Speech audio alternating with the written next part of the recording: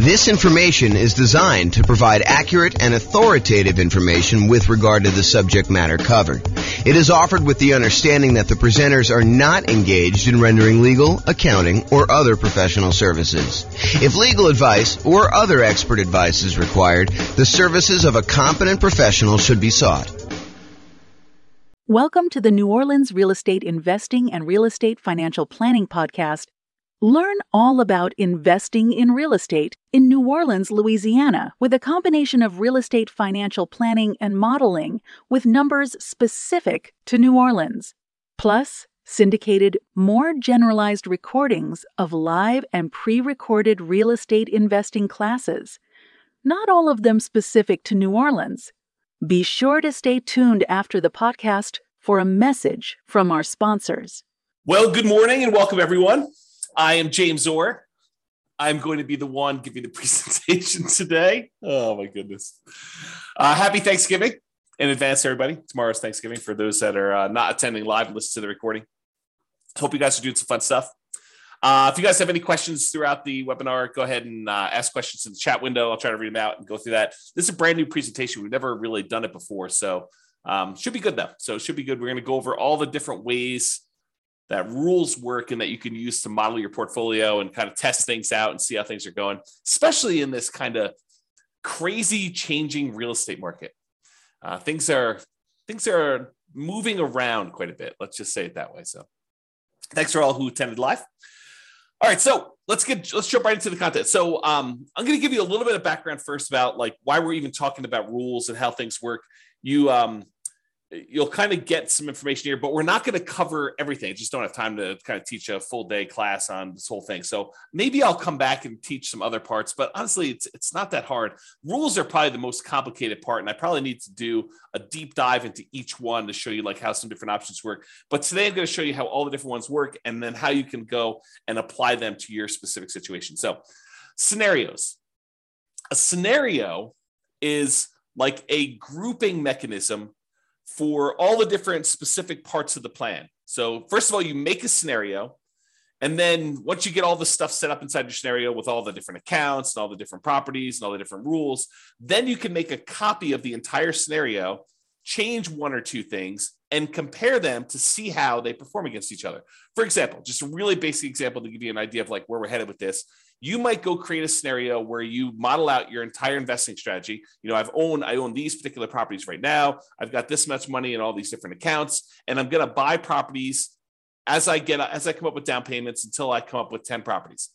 And then you may say, okay, that's strategy number one, scenario number one.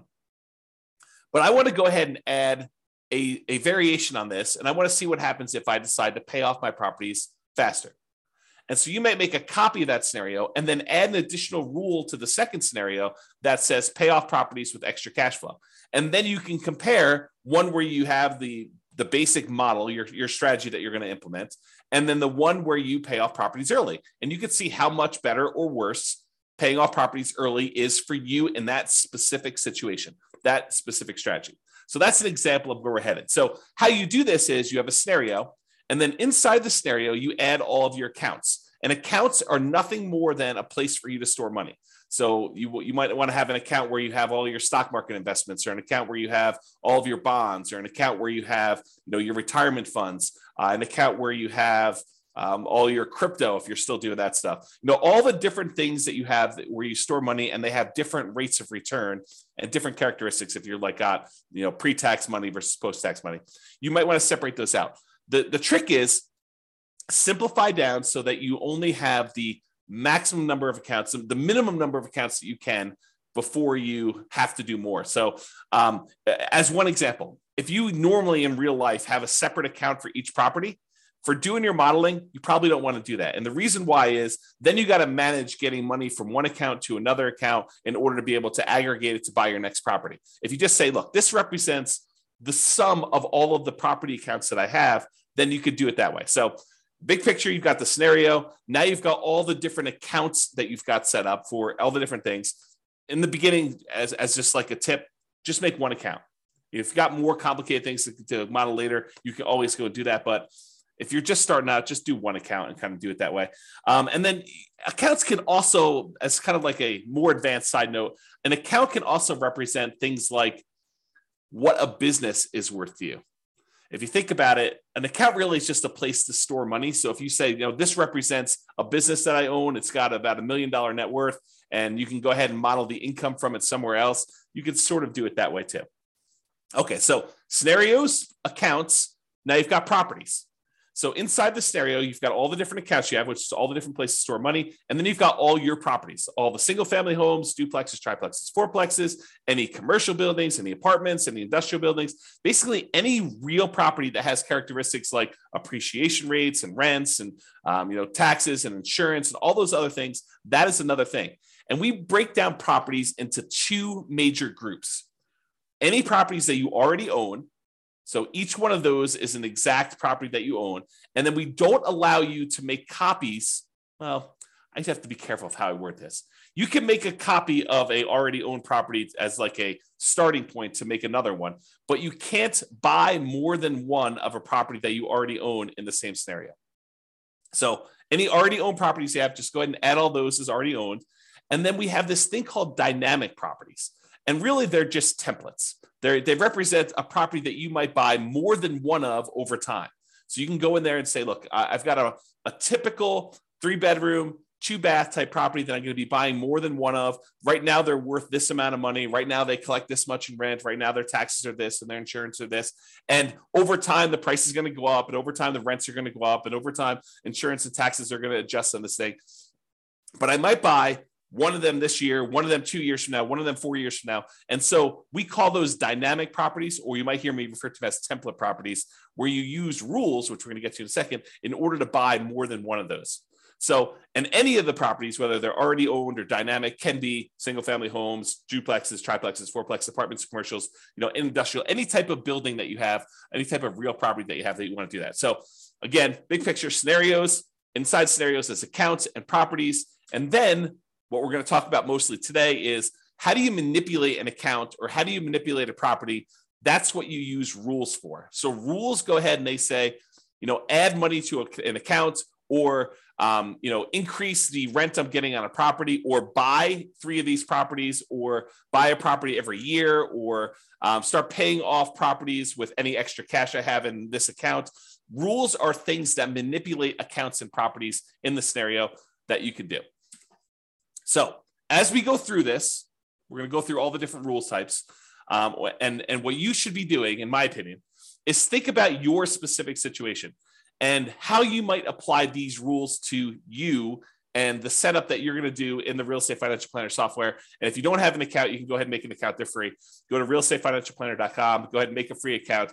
And you could be playing around with this as you listen in the background, although might be better to pay attention, and then you can go back and play with it on your own. But do whatever you want to do. So realestatefinancialplanner.com, you can go and make your account. But I would suggest you think about your situation and why we might have a rule in the first place for doing this, because it might give you ideas on things you might be able to do or test in your scenario to see if, hey, maybe I should recast my mortgages, or maybe I should pay off my properties, or maybe I shouldn't take all my extra cash and pay off my properties over time. There may be a reason James made a specific rule that says, hey, only pay off properties if you have a lump sum and big enough to pay off the whole thing, which there is a reason for doing that. But I'll let you discover it on your own, because you're going to go ahead and model this in your own stuff. So that's the thinking. So if you're going to go create a scenario, kind of a strategy that you're going to model for yourself, the order that you should do them in is you should make a scenario. And a scenario is this bucket that you're going to hold these accounts and properties and rules in. So you make the scenario first. There's a couple of questions about the assumptions for the scenario. But then the next thing you do is you go create all of your accounts, and you make sure your accounts are attached to the scenario, because you can have 5 different scenarios and have certain accounts in certain scenarios and certain ones that do not get put in certain scenarios. So an account is like a module you can use to have in one or more different scenarios. Then once you're done making all your accounts, then I recommend you go make your properties, and your properties are going to reference, where do you want to use as the source for your down payments for your properties, which account, and which account do you want to deposit your rents and get your expenses out of from there. So really, in order to do it in order. You should make scenarios, then you should make your accounts, and then you should make your properties, because the properties are going to use the accounts and you're going to want to put those in the scenarios to do that. So it's helpful to do it in this order. Of course, you can add an account later. You can add a property later. It's not required, but it's helpful if you go ahead and do those in order. And then finally, once you're done making the accounts of the properties, you usually make the rules to manipulate what's happening with the accounts and what's happening with the properties. And this morning, we're going to be focused in on step number 4, rules. With that being said, so once you go in there and you make your scenario, at the bottom of the page on the scenario is the list of your different rules. And there's a big old button that says create new rule. If you click on the button, create new rule, you're going to be shown a page that looks like this monstrosity on the right, which is just a list of all the different rule types that there are. And don't stress, because that is what we're going to be covering today. I'm going to go over what all the different ones mean and how you might use them so that you're not confused when you go in there and you start playing around with different rules. Okay, let me make sure I check my notes. Yeah, so we're going to basically be focused on what the rule does and when you might want to use it. That's what my goal is today, is to kind of talk about what each rule does and when you might want to use it. I'm not going to go into because it would be overwhelming for you. If I went through and I walked you through each of the options for the different rules and how to set it up, not going to do that. Today is going to be, hey, look, here are all the different rules and a whole bunch of different ideas for how you might want to model your own real estate investing strategy, what you should be doing, and to see how it all works out. So when you might want to use it is kind of what we're covering there. Okay. So with that being said, if you notice on this right-hand side, for those that can see the image, if you're listening to the audio, don't stress, I'm going to go over it in detail. But on the right-hand side, there's different groups. There's a group for buying properties, for selling properties, for impacting mortgages, for adjusting scenarios, accounts, and properties, and for other rules. So all I did is I just broke down and I said, hey, these are what the basic groups do. So if you're looking for a rule that does a specific thing, you may want to look under this heading. It's like groups of different rules. So buying properties, there's rules that are all about buying properties. You use these rules to buy dynamic. In other words, the template properties. You do not use these rules to buy anything that's already owned. You either need to have the property in your scenario as already owned, or you do not. So you don't use rules to buy properties that you already own. That's another way for me saying that. So you use these rules for buying properties to buy any template properties. And the template properties, again, are just ones that you've set up that you say, look, I might want to buy a duplex in the future, or 5 duplexes in the future, or an apartment building that looks sort of like this, or 10 apartment buildings that look sort of like this. So you either can make different dynamic properties with slight variations, or you can make one say, yeah, I'm going to be buying properties that sort of look like this, and I'll buy 10 of them, or 5 of them, or 7 of them, or 14 of them, or whatever you want to do. Okay. And you can't buy more than one or buy an already owned property again later in the scenario. I already talked about that. So group number 1, buying properties. Group number 2, selling properties. And we could sell properties in a variety of ways, but these are all the different rules about selling properties. You can sell already owned properties. You can sell template properties. And so these are different rules for saying, look, buy a property, own it for 2 years, then sell it. Buy a property when the return on equity drops below a certain ratio, then sell that, and then use the proceeds using a different rule to buy more of them. So you could do stuff like that. So we're going to have a whole set of rules about selling properties. We have a whole set of rules that impact mortgages, like pay off mortgages with extra cash flow, or pay off mortgages when I have a big lump sum, or pay off mortgages if after doing the calculation, I could then achieve financial independence if I paid off these mortgages, or recast a mortgage. And recasting a mortgage, for those that don't know, is, let's say you have $10,000 that you got a bonus from work or whatever it is, $10,000. If you go down to the bank, let's do this first. If you send in the $10,000 to your mortgage company and you pay down your mortgage by $10,000, your monthly payment does not change. The amount of time you have left on your mortgage comes in. So if you had 20 years left on your mortgage and you paid $10,000, now your mortgage might come in by, you have to do the math because it changes over time, but it might come in by 2 years.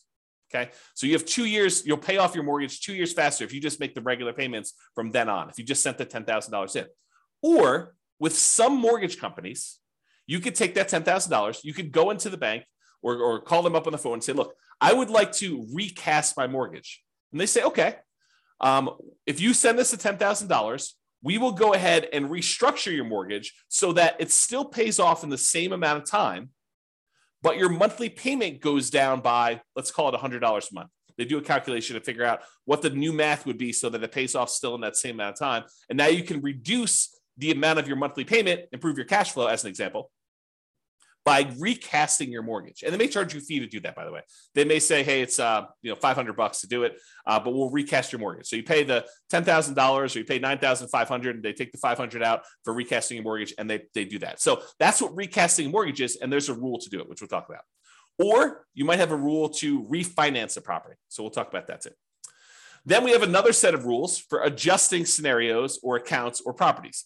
Let's say, and I'll get into the details, so I'm going to go over all the different rules. But let's say, as an example, you say, hey, at some point in 5 years from now, on whatever that date is, what is today? On Thanksgiving of 2027, I am going to hire a property manager, and then I'm going to have my property management fee go from 0% to 10% in all my properties. Well, you can use a rule that starts 5 years in the future that's go ahead and sets the property management in all your properties to be 10%. That's what you can do by adjusting different values on all these different things. That's just one example. And then I have kind of like a catch-all miscellaneous bucket, doing other things like moving money between your accounts, creating income from a job, rebalancing a set of accounts, like you want to do 50% stocks and 25% bonds and 25% cash. We have a rule that will automatically rebalance your account balances by moving money between the two. Or what does that might do, like simulate market corrections. Like, what happens if property values are not always going up by 2, 3, 4, 5, 6, 7%? What if we see a period of time where property values decline? And maybe that doesn't happen this year. Maybe it happens next year for 2 years. And maybe it happens 10 years in the future for 5 years. So we could use rules to kind of do things like that for market corrections. Or maybe you want to say, I don't know when this market correction is going to happen, so let's have it be random. And I don't know how big it's going to be. It could be 2% down. It could be 15% down. It could be 50% down. We don't know. And so you can go ahead and set these rules up and say it's going to happen at some random point in the future. And you could set the frequency and all sorts of stuff. And we don't know how big it's going to be. Maybe it's going to be, somewhere between 0 and 20 or 0 and 50, whatever you want to set up for your kind of rules to model all that stuff. And then you can see how your particular portfolio, the strategy that you're planning on doing, is impacted by all of these changes. And the idea is you make scenario A, which is your baseline kind of like model. This is what I think I want to do. And then let me test out, should I pay off my properties and how much better or worse is that? And then you can compare the two scenarios on the same chart and look at a whole bunch of things like, how does this impact cash flow? How does this impact all the different things that we measure as risky, like your debt to income ratio or your resiliency or the months of reserves you have, or how much faster does A versus B get me to financial independence? And you can look at all those different things to do that. Okay. Before I go on, because I think I'm going to get into the rules next, does that make sense to everybody? If at least one person can tell me, yeah, that makes sense. Good job, James. Keep going. Or I'm really confused. You should stop now because we're not going to get very much further. If you could put the chat window, that'd be awesome. No one is responding. Unbelievable. Okay, good. Ben at least is. Okay, that's awesome. All right. I appreciate it, guys. Thank you for participating. Okay. All right. So let's talk about the rules to buy properties. There are two different rules to buy properties. Buy properties on a specific month yearly, or buy a property when an account has a down payment. Okay. Yeah. I appreciate that. Someone said, I'm following along, but might get behind if I'm doing something else. Yeah. No worries. Okay. That's cool. Okay, so rules to buy properties. So there's two different rules that we have to buy properties. And you might think, man, you should have a lot more complicated rules than this. Honestly, this really is sort of all we need. You buy a property on a specific monthly year. And as an aside, if you're listening to this and you're like, James, how do I do XYZ? And you can't figure it out, just drop me an email. Let's go to the support page, drop me an email and say, look, how do I do this? And I'll tell you either you can't do it, or here's how you do it, or I should make a rule for that because it just didn't occur to me to do that. But a couple of rules have come about because someone said to me, hey, James, how do you do this? I'm like, you really should be able to do that. We've never done that modeling before, but it makes a lot of sense that you should do it that way. Let me go and make the rule for you. And then it took a little while, a couple of days, something like that. We didn't make the rule, but I made the rule. No promises it's going to happen in a couple of days for you. All right, so buy properties on a specific month yearly. You use this rule to buy a property every March, as an example, every year. And you could say, during this 5-year period, you can have rules run for certain periods of time. During this 5-year period, every March, go ahead and buy a new property. Okay. Or the most common way we buy properties is buy this property when my account has a down payment and all the stuff that we need, like reserves and, a certain threshold in the account, plus 6 months of reserves for my personal expenses, plus 4 months of reserves for all the properties I already own, plus 6 months of reserves for this particular property. Then go ahead and buy another property and do another dynamic property and do it that way. And that's the most common one that we use to do that. Okay. So here's what it looks like on the page.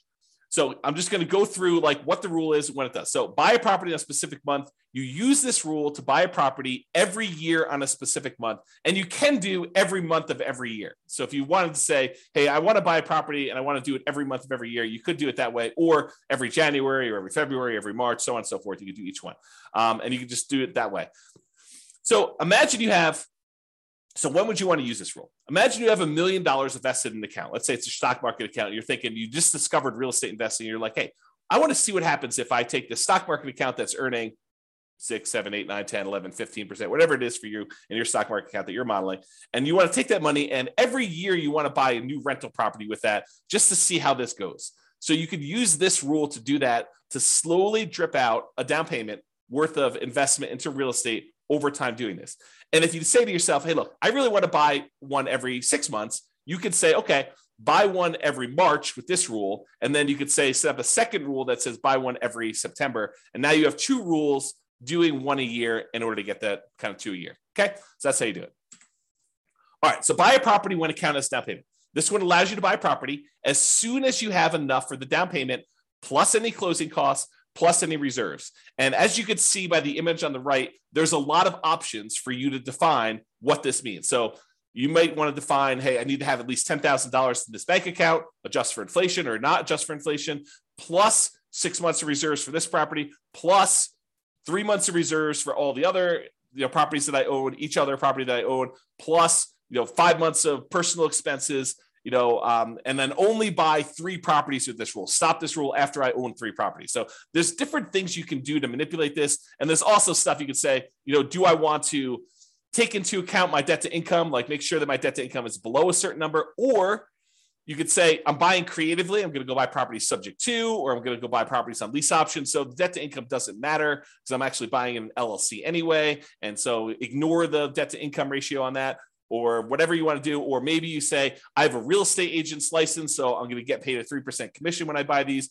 or go ahead and take a 3% discount. And so you could do all these different variations on this stuff with this rule. Or maybe you say, look, I want to buy properties, but if I can do cash out refinances on the other properties I own, if they're below 75% debt to income, or 75% loan to value, then I can go ahead and say, do cash out refinances to do it. So it's very flexible in all the different ways you can use it, but realize that's what you do. So when might you want to use this?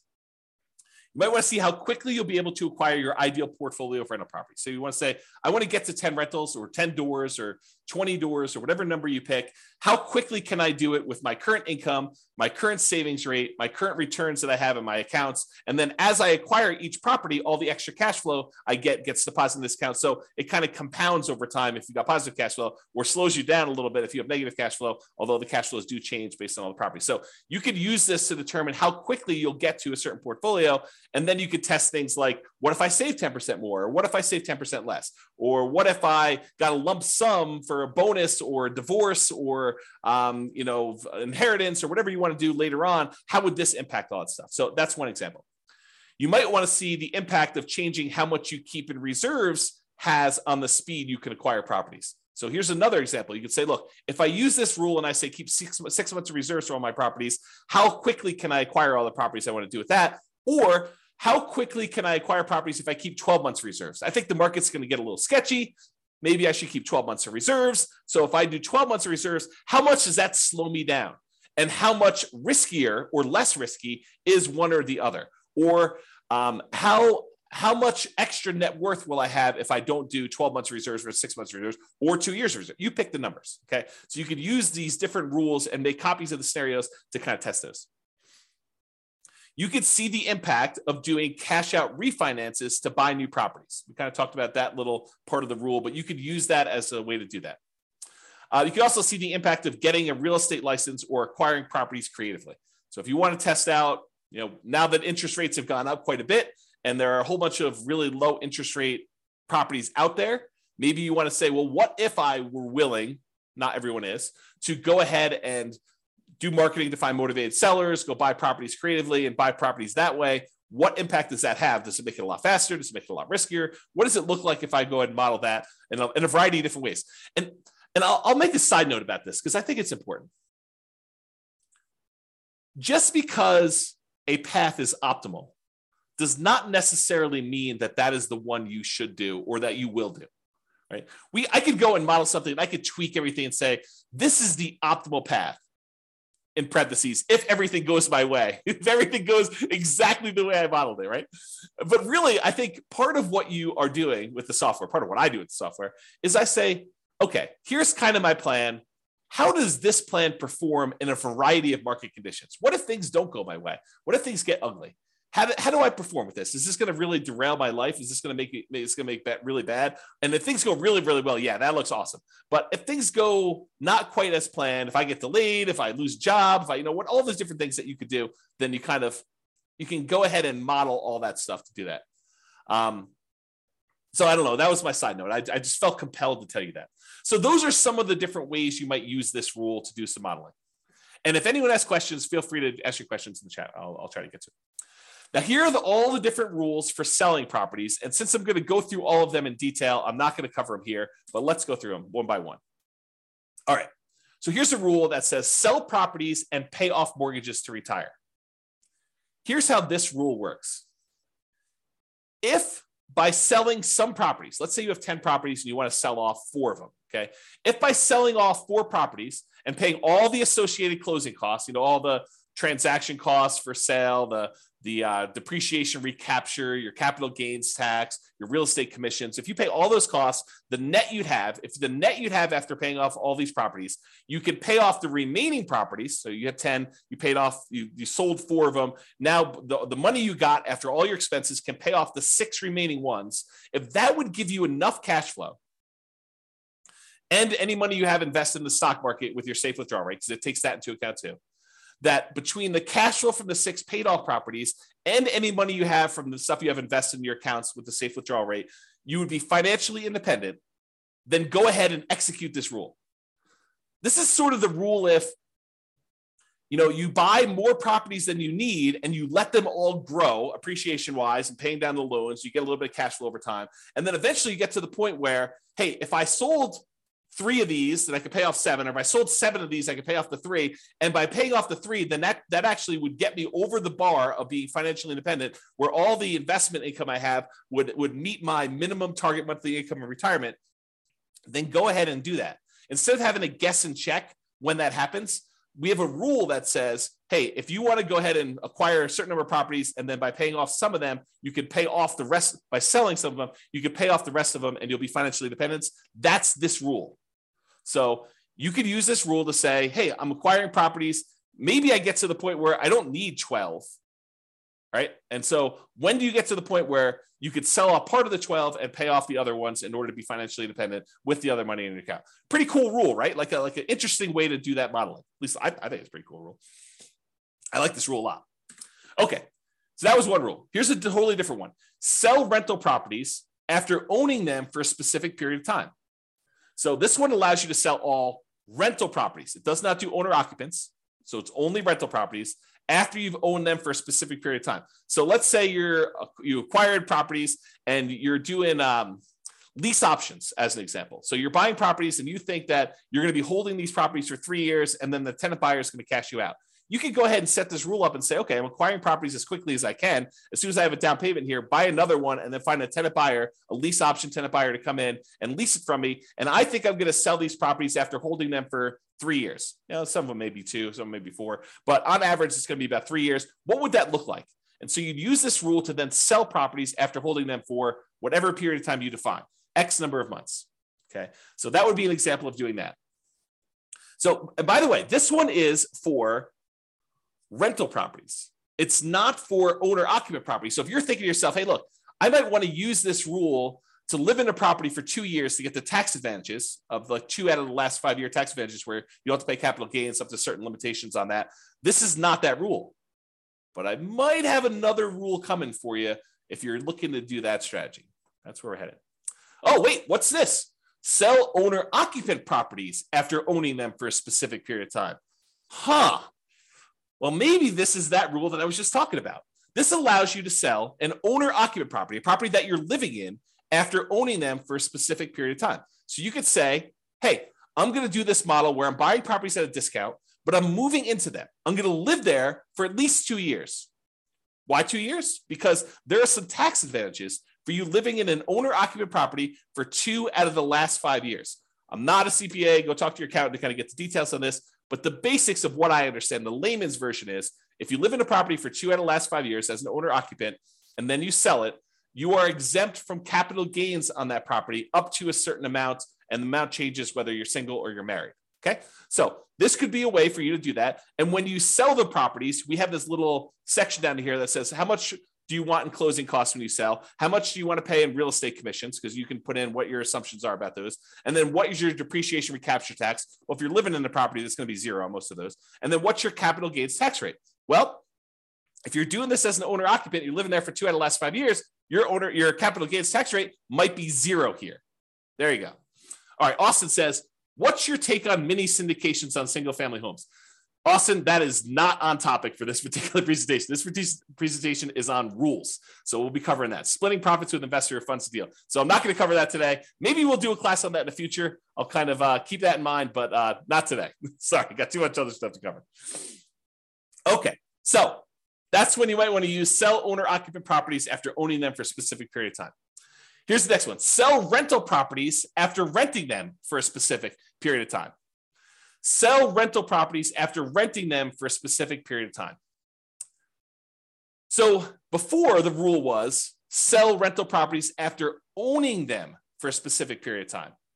But if you're doing this one where you have rental properties after renting them for a specific period of time, this is selling them after you've rented them. So imagine for a minute you're nomading, where you're buying properties as an owner-occupant, living there for at least a year, maybe more, until you get to the point where you're able to buy the next property and convert that one to a rental. Well, if you use the rule before where it says sell rental properties after owning them for a period of time, you might buy the nomad property, live there for a year and a half, then convert it to a rental. And then now that it's a rental, you've owned it now for 2 years. So really, that would be selling the property after 6 months, which isn't what you intended, I don't think. So this rule says, look, it doesn't matter when you bought it. If you lived there for a year or 2 years or whatever beforehand, and then you decide to rent it, this one starts the counter as to when you sell it based on when you converted it to a rental. Okay, so that's what it is there. All right. Sell rental properties based on return on equity. So this one is you're selling properties based on the return you're getting on the equity in the property. Okay, I got to take a step back and kind of explain to you what's going on here, because this rule is crazy. It's such a powerful rule. So how far back do I go? Oh man, this is crazy. Okay, so here's the deal. You own a property, and let's say you have financing on it, and you put down 20%, and the property value went up, 5% in the first year. So you made 5% from appreciation on a 20% down payment. I'll put numbers to this to kind of give you a feel for it. Let's say you're buying $100,000 properties. You put down $20,000 and the property went up in value $5,000. So you made $5,000 on a $20,000 investment, which is 25% return.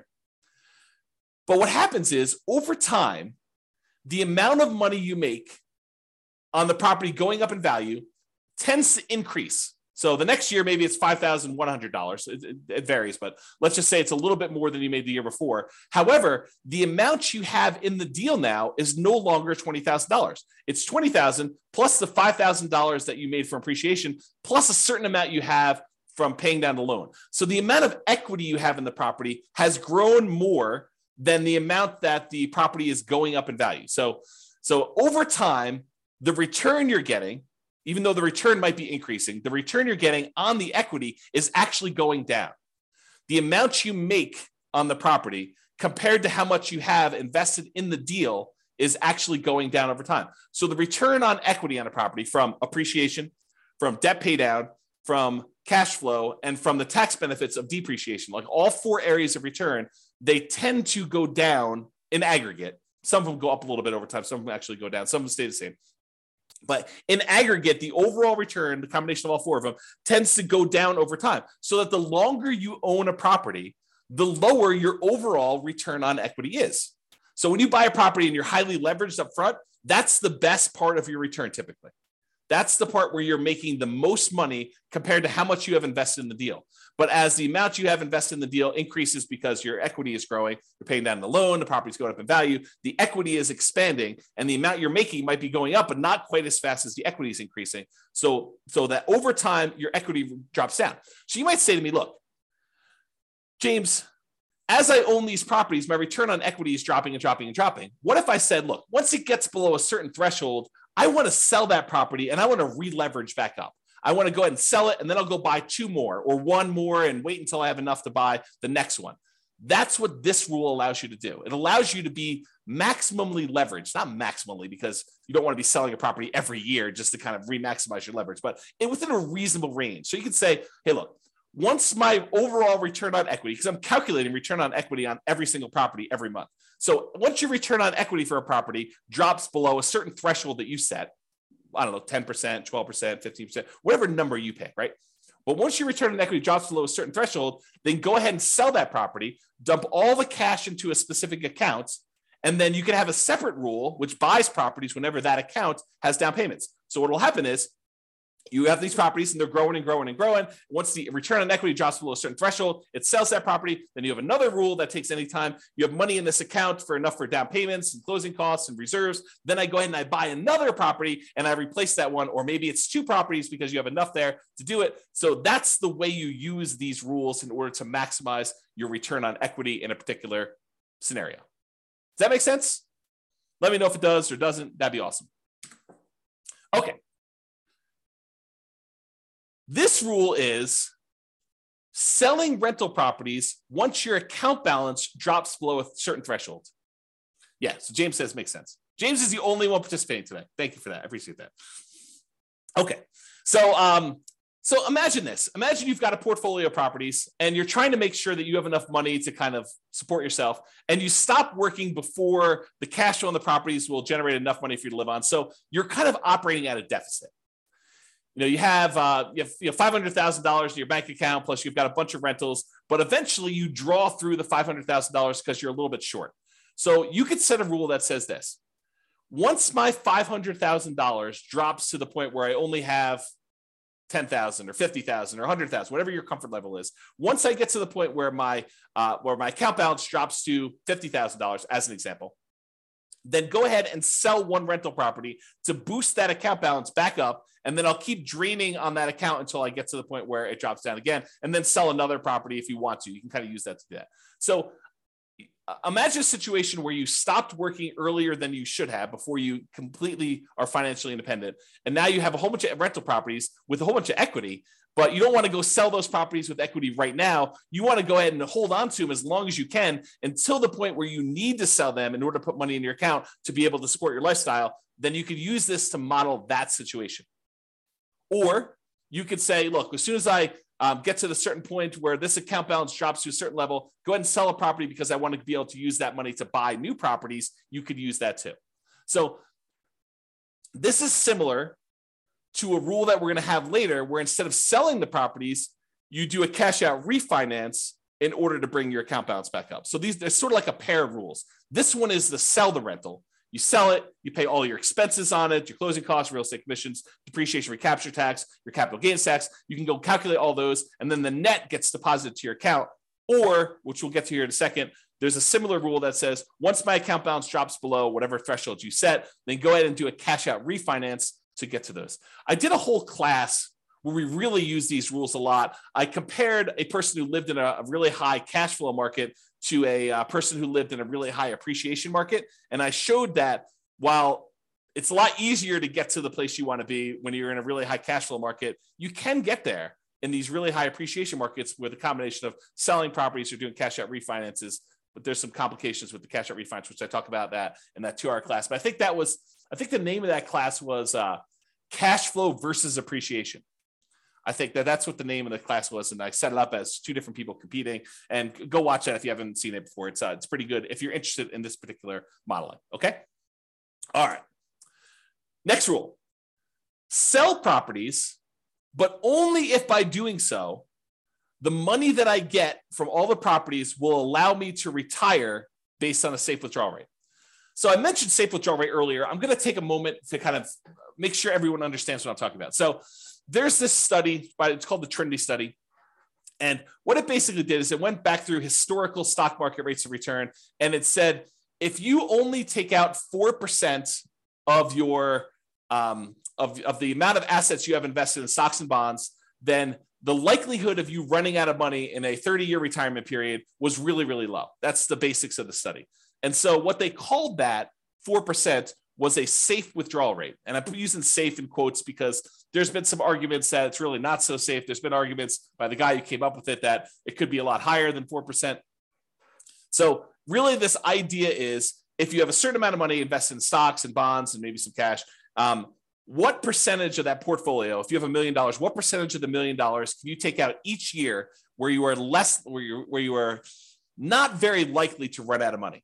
That's what a safe withdrawal rate is. So you've defined what your safe withdrawal rate is in the software. You basically say, my safe withdrawal rate is 4% or 3% or 5% or whatever number makes sense to you. And you can test these things, right? You can go ahead and run a scenario at 4, you run a scenario at 5. What difference does it make? Run a scenario at 4, run a scenario at 3, maybe do some market corrections in there to see how that plays out. You can do all this stuff.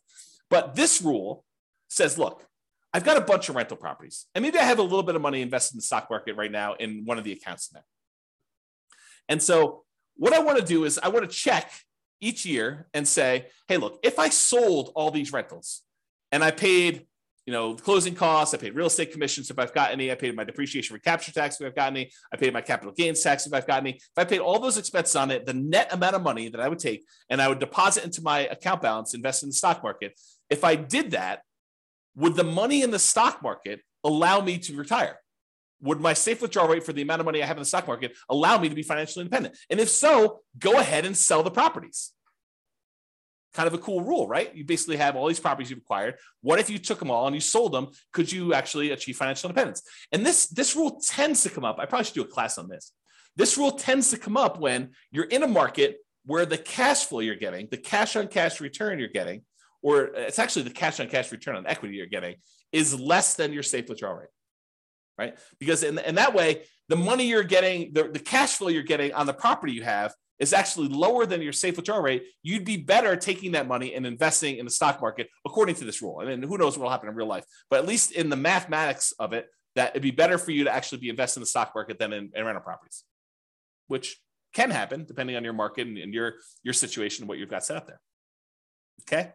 So that's that rule. Kind of a cool one. All right. What about properties that you already own? And you said, look, I planned on selling this property next Christmas anyway. I lived in it for 2 years and now we're going to sell it so I can get a partial exemption on the capital gains. The period of time that I lived in it, I can get an exemption on that capital gains because I had the 2 out of the last 5 years. And a lot of people think that if they lived in it for 2 out of the last 5 years, they get a full exemption on it. But you may want to talk to your accountant before you put that on your tax return, because I'm pretty sure that it's not what you think it is, if that's what you thought it was. So anyway, you lived there for 2 years. You're going to sell it before the 5-year point. You're like, oh, this is great. I'm going to go ahead and do that. You can go ahead and set a rule up to say, sell this particular property that I already owned on this date in the scenario. Really simple rule for doing that. All right. Those are all the different rules on selling properties. Some pretty cool ones. Some kind of like really straight down the middle, generic sort of things, right? Now, let's talk about rules that impact mortgages. We'll go through all these one by one.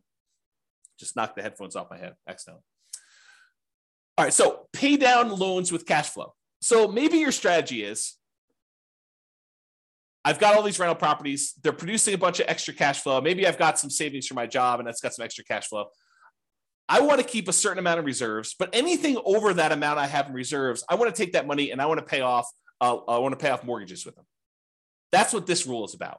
So it takes any excess cash over a threshold you set, and each month it uses that extra money to pay off mortgages on the property. So if you have $7,000 more than the minimum balance that month, you can go ahead and throw it in there. And by throwing it in there, you then pay down that mortgage. And you can pick, which mortgages you want to do. You want to do the lowest balance, you want to do the highest balance, you want to do the lowest interest rate, you want to do the highest interest rate. You can choose which mortgages you're paying off, but this rule will then go ahead and do that. So when might you want to use this rule? Well, if you want to do a debt snowball or a debt avalanche to pay off mortgages, you would use this rule.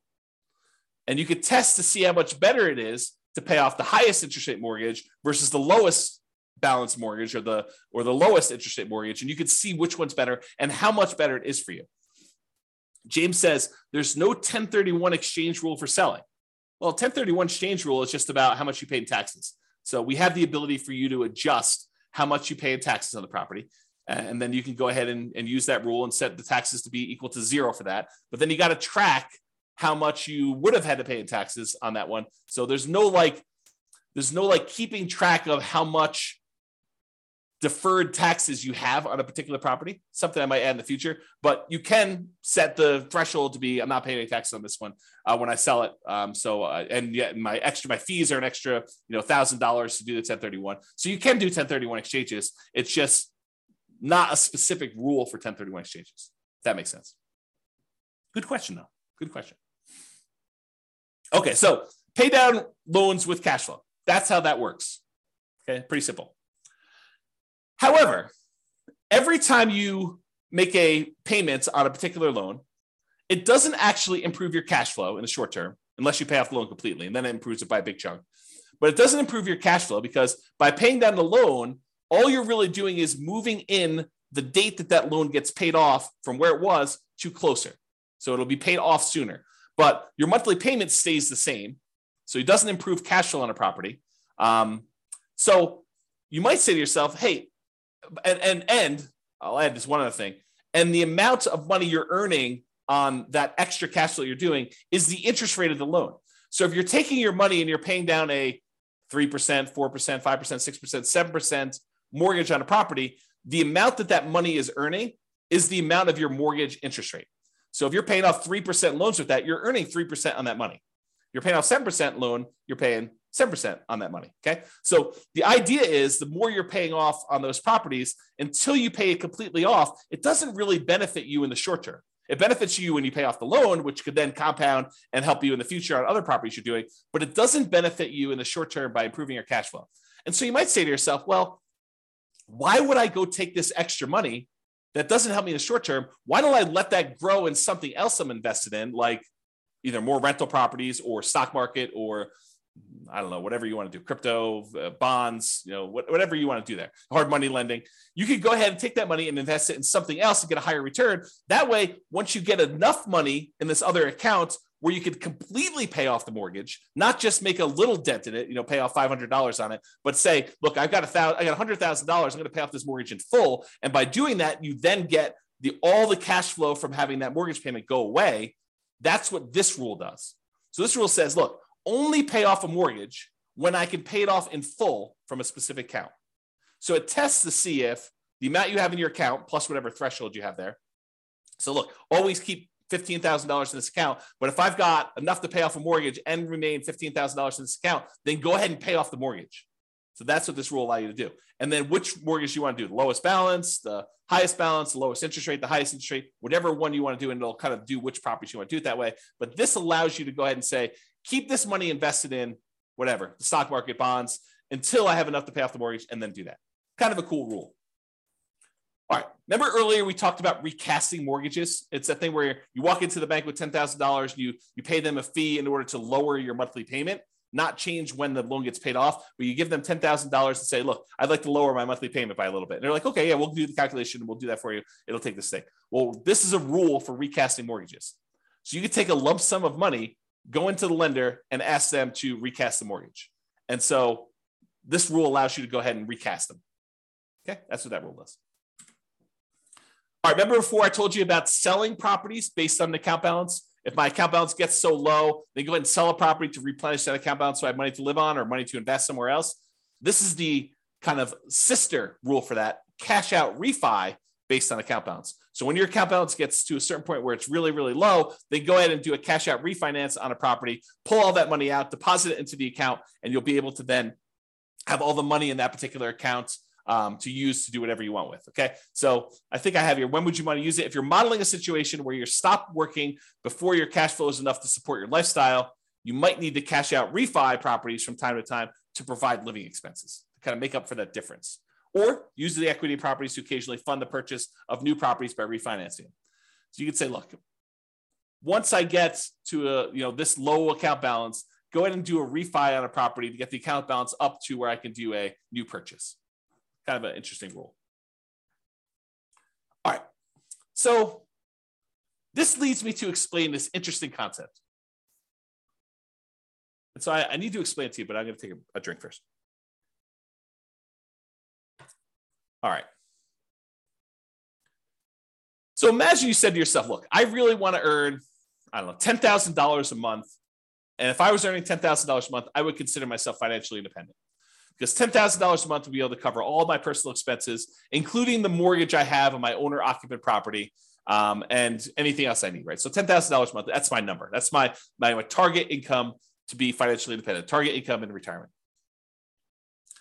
But what if you didn't have a mortgage on your owner-occupant property? Would you need that $10,000 anymore? And you say to yourself, no, I wouldn't. So I can either have $10,000 if I have a mortgage on my owner-occupant property, or I only need $8,000 if I don't have a mortgage on my personal property anymore.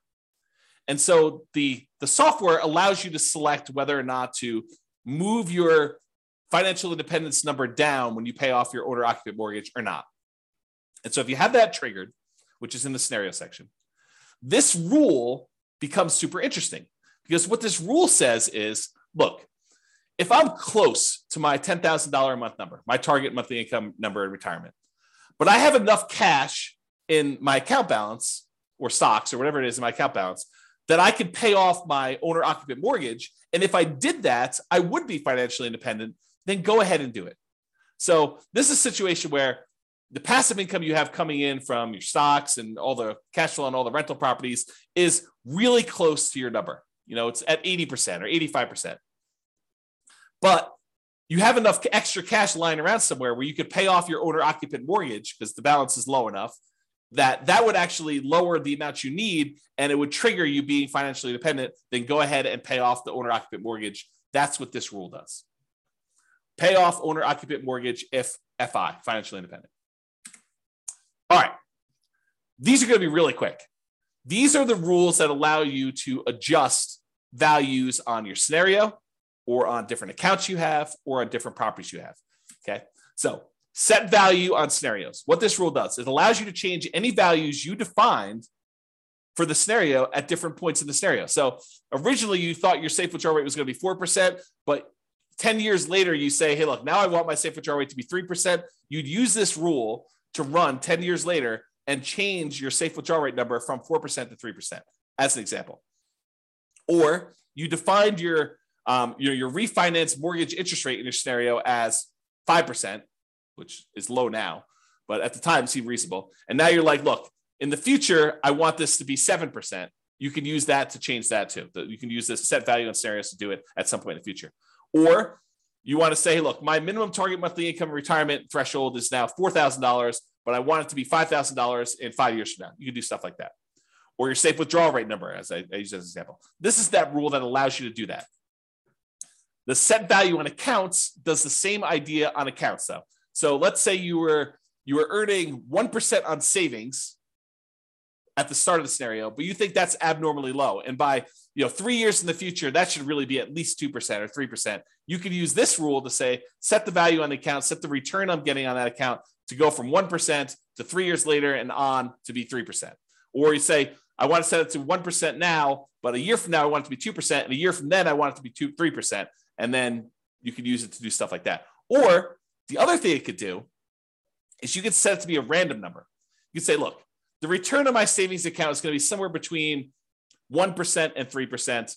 Have it change monthly by somewhere between this range, or add a little bit to it or subtract a little bit to it each month. You could do a whole bunch of things with making it random to simulate the stock market or what you're getting on savings, or what your business return might be if you're using an account to store kind of business stuff or bonds or anything like that. So you could use it to do random numbers as well if you wanted to. Same idea, but setting values on properties. You could say, look, my property appreciation rate is now at 1% because I don't think property values are going up in the next couple of years. But 3 years from now, I think the market's going to be normal, and we're going to set it to be equal to 3% from there. So you can have a period of time where properties are appreciating at a slower rate or at a faster rate, and then you could change it to be something else later. You can do the same thing with your rent appreciation rate. You could also do things where you hire or fire a property manager and set it from 0 to 10 or 0 to 8 or 0 to whatever.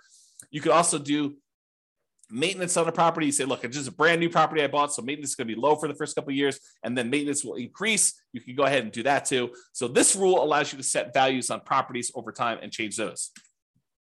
And then if you go ahead and you change these things, but you're like, look, then I want it to return to whatever was normal at the very, very beginning, we have a rule that says reset the original value on an account. So if I was doing 1% and then I was screwing around with it for a whole bunch of years, and then after 10 years, I wanted to go back to whatever was set at the very beginning, we have a reset original value on accounts rule and a reset original value on properties rule for you to go ahead and mess with those. All right. I think this is the last section. Maybe not. We'll see. So any questions? We'll use this as a pausing point. Any questions? Is this good? You need me to slow down, speed up? Is this helpful? Anything? Nothing? So good so far. Okay, awesome. Again, James is the only one participating. I appreciate that, James. Everyone else is sort of just, I don't know, voyeurism or whatever they call it when you kind of like just watch things. Okay, cool. All right. So here are a whole bunch of rules that do other things. So add to or subtract from the account balance.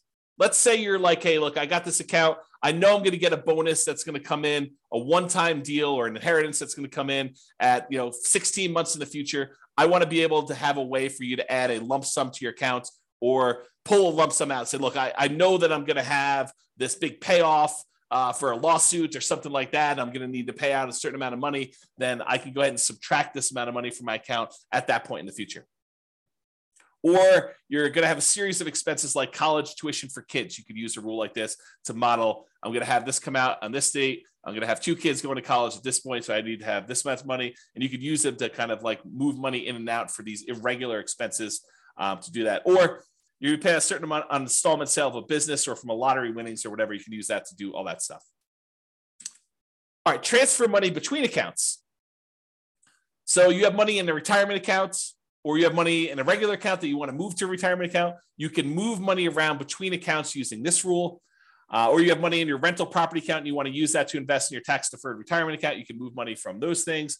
Or you want to pull money out of one account when a certain account drops below a certain threshold. So you say to yourself, look, I have this reserves savings account that I'm never going to use unless my account drops really low in this other account. So go ahead and move them when something happens to do that. So you can set up those rules to do those things. All right, here's that market correction rule I was telling you about. So this allows you to model what could happen if your market corrects. If your account balance or your properties all are affected by these things, you could do that. So this allows you to change the amount that is in accounts that you select. So it doesn't have to be all of them. Like a savings account may not be impacted, but a stock market account might be affected by a market correction. And which properties you want to have impacted by this thing, and then by how much. And you can have some of these be random. So you can have how frequently it happens be random, or you could have the amount that it declines be random. And if you need to do one random and one static, you can have 2 of these rules running and only impacting one or different things to do that. So that's all about different market corrections. And if you're really trying to see how resilient your portfolio is to different market corrections, this is what you want to be playing with. You want to be able to see, okay, I'm going to do this strategy. And the strategy sounds awesome, right? I'm going to be buying properties and maximizing my loan to value and minimizing the amount of money I have in a deal and keeping really, really low reserves to kind of make it go really, really well. Well, let's see how that performs with market corrections. Or I'm going to buy properties free and clear, not going to have any mortgages on them at all. It's going to be slow and steady wins the race. And let's see how that is impacted by market corrections. And then you can compare those 2 strategies. And you can see, oh, this one gets me there faster, but it fails sometimes. I run out of money. I have to file bankruptcy or, foreclosure. So, that sort of thing can happen if I, have market corrections. But this one tends not to happen as much, or tends not to happen at all. And so you could say, maybe I don't do that one strategy, or maybe I kind of hold it back a little bit and see how it goes. But it's up to you. It's really your strategy, and you're testing it, and you're seeing how it performs. Okay. All right, here's the one you're probably going to use in almost every scenario that you set up: your paycheck and your personal expenses. And a lot of times we'll set up a separate rule for each person's paycheck, like one spouse and the other spouse, and then a shared personal expense one that you're going to do. And we usually set them up as 3 rules. You could do them all as one if you really wanted to, but I tend to separate them out just to make it a little easier. So what this rule does, allows you to model receiving a paycheck or other regular income. It doesn't have to be a paycheck, but it could be, I'm getting regular payments of a certain amount. If you're doing, you don't need to do this for rental properties because the rental property stuff does its own thing. And any personal living expenses. So you might want to use this to model each one of your paychecks, and then which ones of those go away when you're financially independent, you stop working. You could set this rule up that says, hey, look, I get this paycheck, it's this amount, but as soon as I am financially independent, stop giving me this paycheck. And it'll automatically turn it off for you so that you no longer get it, okay? And then you could use it later if you wanted to model Social Security if you don't want it to count towards your income to qualify for being financially independent. So we have another rule specifically for Social Security, which does count towards your financial independence number. But if you're like, look, I don't believe Social Security is going to be there, it's nice if it is. Let's go ahead and model that Social Security, but don't count it toward my financial independence number at all. You'd probably want to use that as sort of like a fake paycheck from Social Security. Okay. So you could use that to model that too. And so to do Social Security, you just have this rule start at whatever date you'd qualify for Social Security and have it run through the end of the scenario doing that. Okay. Passive income. This is the one where you could do Social Security with, but it does other things as well. So passive income models things like Social Security, pensions from jobs, and annuities. So if you went and you bought an annuity and you're getting whatever it is, $2,000 a month from the annuity that you purchased, you could use that to model this. And you could go ahead and it's very similar to your paycheck one, except this does count in your calculation for being financially independent or not. Okay, so you model Social Security and pensions and annuity income from that. Lumpy income. Let's say you're like Ben and you flip properties and you want to have lumpy income come in from every time you flip property. Maybe you flip a property every 6 months or every 3 months or every 4 months or every month or whatever it is that you do. So you could use this to be what I call lumpy income, irregular income that comes in kind of big chunks. So if you have a fix and flip business, or you get irregular bonuses from your job, or you want to simplify modeling lease options where you don't want to put the properties in there and hold them and stuff, you say, look, I'm doing this lease option business.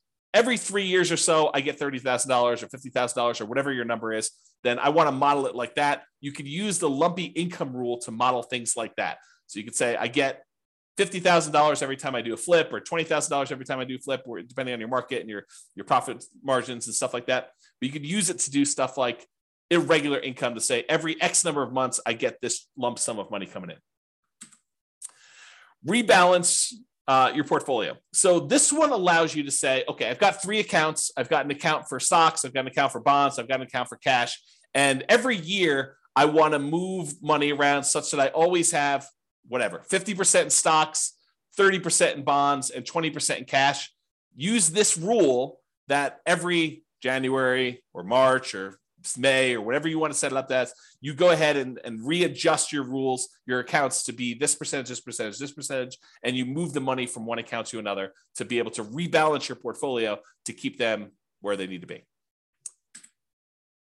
If you have a retirement account that has required minimum distributions, you'll want to use this rule to do the required minimum distributions. So basically it does a calculation for you to tell you what percentage of the account you need to take out that year, and then when you want to take it out. You pick a month, and then every year it does the calculation based on your life expectancy and your tax rate. Your life expectancy, and then you could put a tax rate as to how much you get taxed coming out, so you could do required minimum distributions with that as well. And that, my friends, is the end. I only went 3 minutes over, but I hope that was helpful. I hope that really gave you a good idea of all the different things you could do and all the different ways to model your situation with the rules that we have in the Real Estate Financial Planner software. Yeah, Richard says, thanks, James. A lot of info here. Exactly. I try to give you guys good info. I really do. I try to give you good stuff. So, any final questions from all of the really quiet people on the thing? It's almost as if Thanksgiving's tomorrow.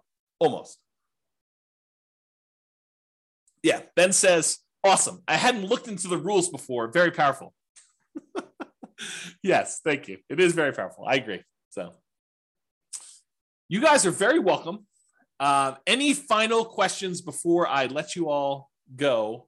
Get ready to celebrate and enjoy Thanksgiving with your families. Nothing? Oh, so what is this? What is this? You're very welcome. Very welcome. Is it a deal? A deal. Thank you very much. A deal. A deal. That's a great name to be like in a real estate investing kind of person. There you go. Thanks for doing these classes. You miss the ones in person, but this is great. You are very, very welcome. James says, no questions, good material. What is the software you're using? It's the Real Estate Financial Planner software, realestatefinancialplanner.com. It is the software I wrote to be able to do this modeling. So it's not like off-the-shelf software. I programmed it for you. I did it as my service to you. So there you go. It's available on the website, realestatefinancialplanner.com. Go create a free account and you can do all this modeling. And honestly, you don't need to start from scratch. I'll probably do a whole class on this, but if you go to realestatefinancialplanner.com/model, just pick your city. And I've made some sample scenarios for you to start from. Go ahead and just copy that right into your own account and then just edit. That way you don't have to go create everything from scratch. You can say, oh, I see there's a property here. Let me go ahead and change this to be closer to what my properties are and go ahead and do that. Yeah. James says, cool. I'll start modeling this weekend. Yeah. Let me know if you have questions. That'd be good. All right, folks. Thank you all for coming. I do appreciate it. Have a great Thanksgiving, and I will see you all post-Thanksgiving. Bye-bye for now. Thank you all. With home prices up, mortgage interest rates up, and rents up but not quite enough to counteract the higher prices and interest rates, cash flow on rental properties in New Orleans is harder than ever. Book a call with the Real Estate Financial Planner to apply our proprietary 88 strategies to improve cash flow on your rentals. See the show notes for a link to schedule your call and improve your cash flow today. If you're a real estate agent, lender, or professional in New Orleans that wants to help our real estate investor listeners, consider reaching out to learn about collaboration opportunities with this podcast. We'd love to add more value to our listeners by having you assist our investors buy, sell, and finance their real estate investments. See the show notes to schedule a call to discuss collaboration opportunities.